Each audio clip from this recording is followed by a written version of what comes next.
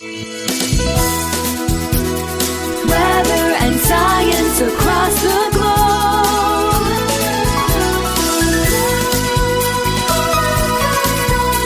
The Weather Jazz Podcast.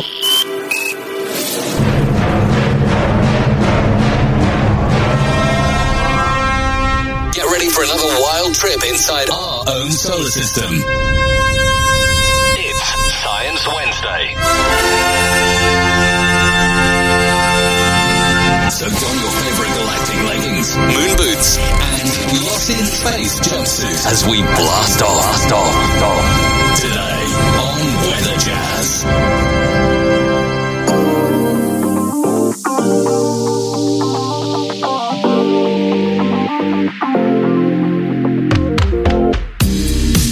Welcome to Weather Jazz, a world audience podcast about anything and everything, weather, science, earth science, and even a whole lot more. I am your host and the creator of the Weather Jazz podcast, Andre Bernier.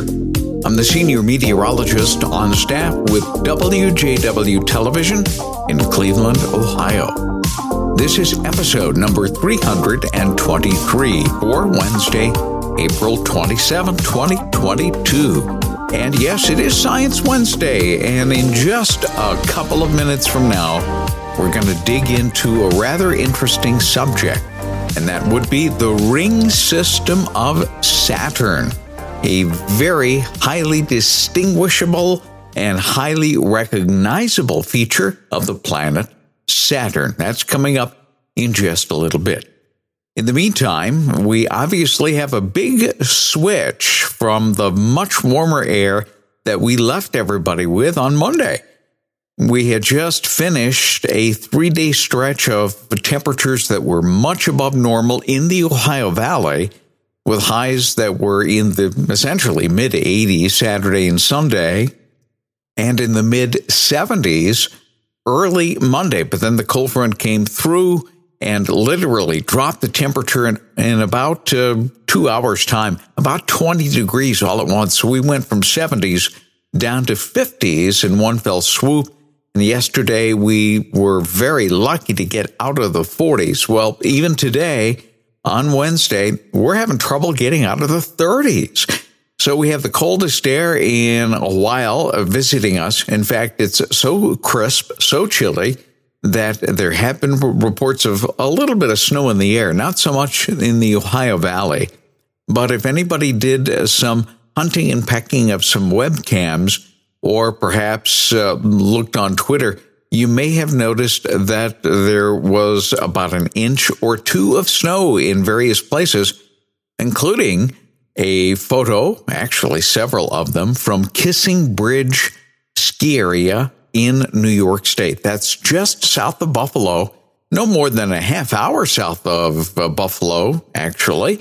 And they showed a pretty decent amount of snowpack. So what I'm going to do is post those photos on weatherjazz.com, episode number 323 for your pleasure, just in case you're wondering, yeah, did anybody get snow? And the answer is, oh, absolutely, yes. I did check the animations in northern Vermont, and while some of the higher elevations also did pick up not only some snow, but some rime ice, I checked the campus of Linden State College, now University of Northern Vermont, and it looked like they had some flurries in the air, but nothing that was accumulating on the campus, and the clouds were pretty much obscuring the higher elevations of including Berg Mountain and Gervitz Mountain. My suspicion is that if the clouds suddenly cleared, we would see the very tops of those where the clouds have been capping, essentially covered with rime ice. It's just one of those late April type days that after a wonderful warm-up, you simply can't believe that it had the capability of cooling down so quickly. But again, bear in mind that our morning meteorologist, Scott Sable, did do that research, and it showed that March is the number one month for huge temperature increases and decreases within a 24 or a 48-hour period, and the number 2 month just behind March is the month of April. Well, coming up after the break, we're going to head to the sky. We can't see much of anything right now in the Ohio Valley, but we do anticipate the atmosphere to clear out. And yes, Saturn is visible in the very early morning skies, but you have to look pretty low in the east, southeast. Just look at any of the star maps available online for any particular night, and you can find not only Saturn, but you'll find Venus and Jupiter, as well as Mars in the eastern sky in the early morning hours. Now, as we go deeper and deeper into the summer months, it does appear as though Saturn will be in a position to give us a much better show earlier in the night, but that's still a few months away. But we can see it. And if you have a telescope that's powerful enough, you will see the rings of Saturn. And that is exactly what we will be digging into right after the break. Okay, we're back, and we're talking about the rings of Saturn today.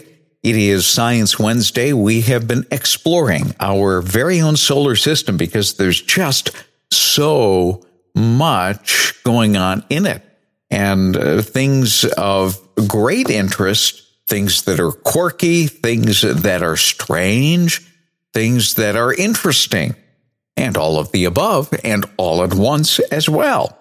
Now, the ring system is so complicated, we could literally spend hours talking about some of the complexity. So it's almost a little difficult to broad brush, but I will give it my best shot and kind of give you a 5-minute overview of the ring system of Saturn.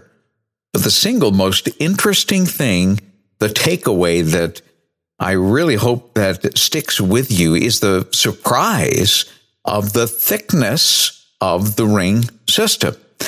You see, even in astronomical terms, if the rings were a mile or 2 or 3 or even 10 miles thick, that would still be pretty thin considering the fact that Saturn is one of the gas giants. However, what is truly surprising is that the thickness of the rings, by and large, is less than, are you ready for this? I may have mentioned this before in the previous 2 episodes, but the ring system is actually less than a football field thick. It's only about 100 to 150 feet thick. That is it.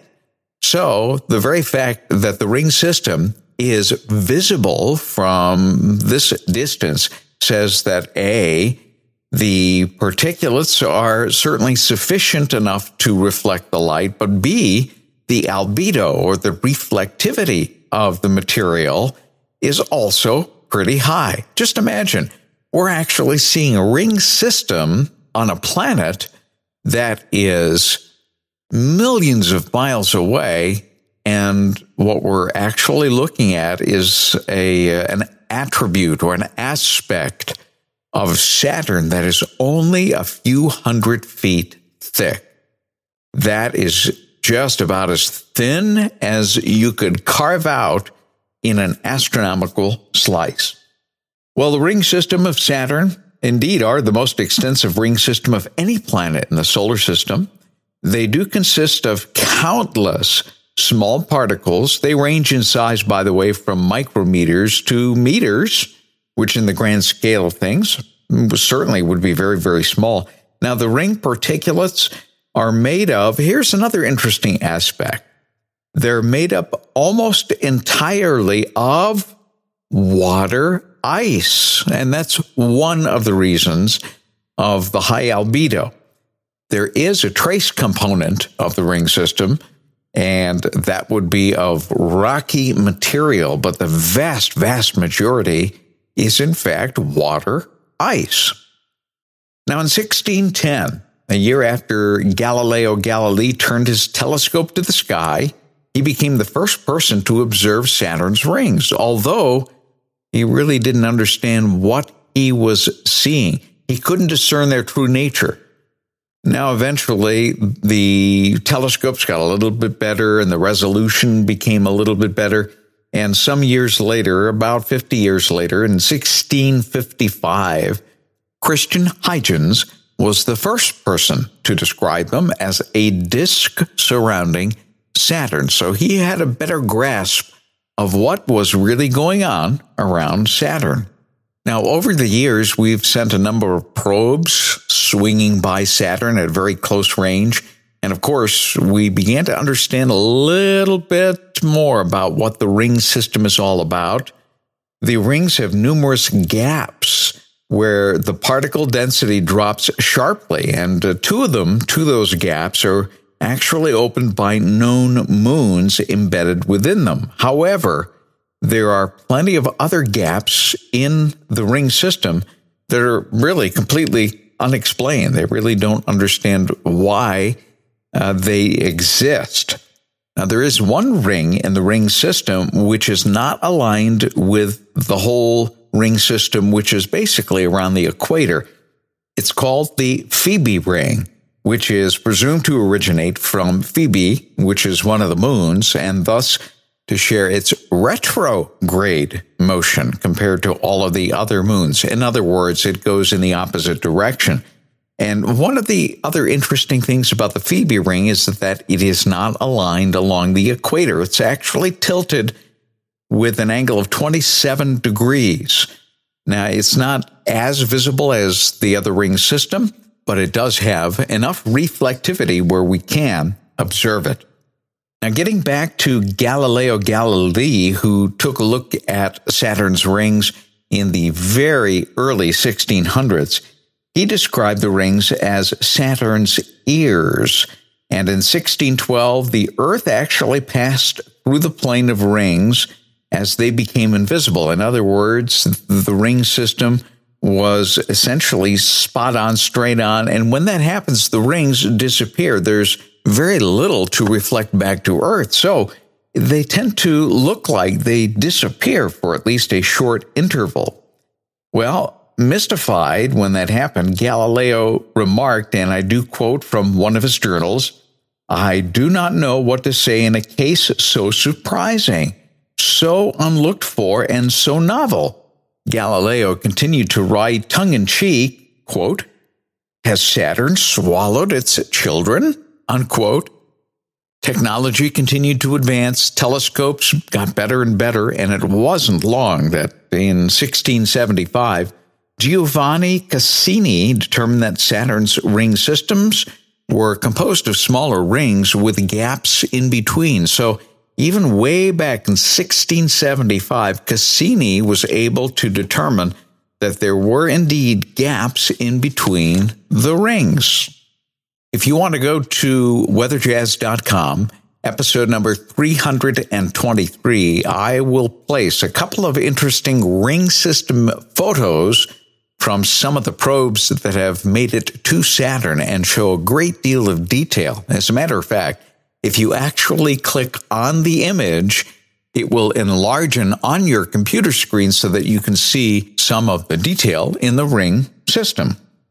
A few more interesting things before we wrap up on the ring system. Again, this is really a broad brush. You can dig out a whole lot more if you're looking for detail, and I'll provide some links at weatherjazz.com, episode 323, for anyone interested. But as far as the amount of ice which is located in this very, very, very thin ring system around Saturn, well, if you collected all of the ice is about half of the mass of the Earth's entire Arctic ice shelf spread across the surface area, 80 times larger than the Earth. That's how thin it gets stretched out. But of course, it has such a high reflectivity that it is very easily seen from Earth. Now, earlier I did give you the largest to smallest size variation, but the vast majority of the little pieces or chunks of water ice in the ring system, they're particles that range in size from 1 centimeter, that's pretty small, to 10 centimeters, a little bit larger. That's about the size of a large snowball. So just imagine from all the snowball-sized pieces of ice to little pieces of ice that are no more than about the size of a half of a thumb. spinning around in this very, very narrow band of Saturn. That essentially is what the ring system is all about. One more interesting thing to note, and I mentioned that Galileo Galilei actually witnessed this. That was when the ring system of Saturn, the equator and the tilt of Saturn, was perfectly in line with Earth. And we were looking at the rings straight on so that they almost disappeared. Now, with enough resolution power, you can actually see a little thin line.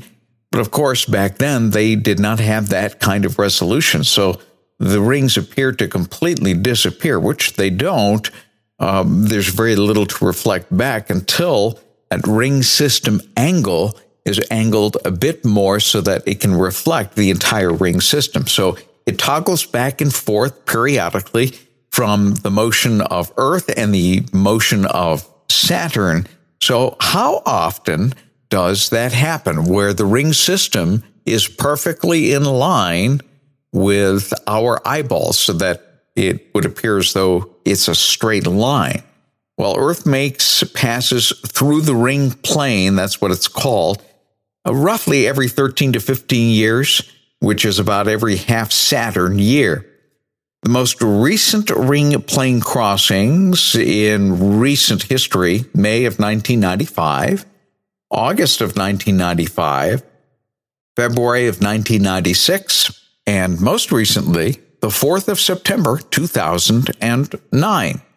What about upcoming events? Well, we won't see that ring system straight on until the spring of 2025. So we still have another few years for that to happen.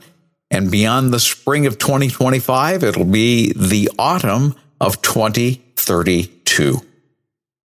Well, that pretty much concludes the broad brush of Saturn's ring system. I hope you found it interesting.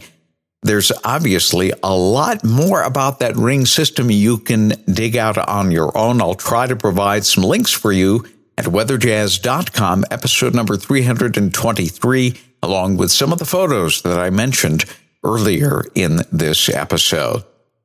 I always love hearing from you. If you have a question or a topic suggestion, I welcome your input. You can reach me at weatherjazz@yahoo.com. Also, you can reach me via the Weather Jazz Podcast Audience Connect line. The number is 234-525-5888. You can always go to weatherjazz.com, click on the Contacts tab, and both of those vehicles will be available, and I do check every single message or voicemail that happens to come in, and sometimes it'll even shape a program, so you just never know. Something that tickles your fancy might tickle mine too, and you might hear about it on Weather Jazz. Open Line Friday coming your way in just a couple of days. We will continue with an archived episode from 2008 when we went up to Hot Licks. It's a place, an ice cream factory in Fairbanks, Alaska, when I had a fascinating conversation with what exactly they do with ice cream, especially in the winter months, there in Fairbanks, Alaska. Alaska is one of those interesting, quirky states whose population love ice cream to the point where it is tied in first place with the greatest per capita consumption of ice cream in the USA, the other state being Rhode Island. And what strange bedfellows in terms of states, Rhode Island and Alaska. Who would have thought? So that's coming up on Friday. Hope to see you then. Enjoy, stay warm, grab the fleece jacket. Oh yes, warmer days are coming back.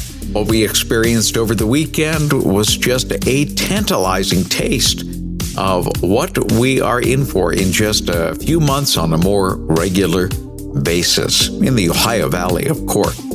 Those of you that are watching from the South Coast, the Gulf Coast, or the desert Southwest, or maybe another warm place on the globe, please do send us warm thoughts and maybe some of the warm air too. That would be great. In the meantime, we will see you on Friday, right here on Weather Jazz. Weather and science across the globe.